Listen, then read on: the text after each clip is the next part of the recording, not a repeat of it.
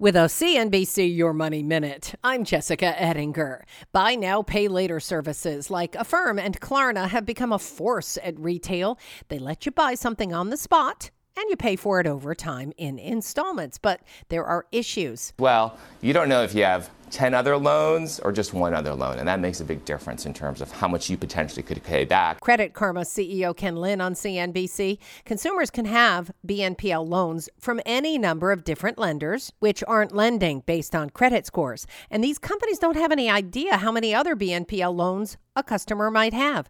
And consumers don't always know how much they've borrowed either. And as soon as you start slipping backwards, you might be in that situation where, that debt snowballs on you and you lose control of it. Financial advisors tell CNBC consumers need to be mindful of all borrowing with a possible recession looming. Lots more on this at CNBC.com. I'm Jessica Ettinger, CNBC. This podcast is supported by FedEx. Dear small and medium businesses, no one wants happy customers more than you do.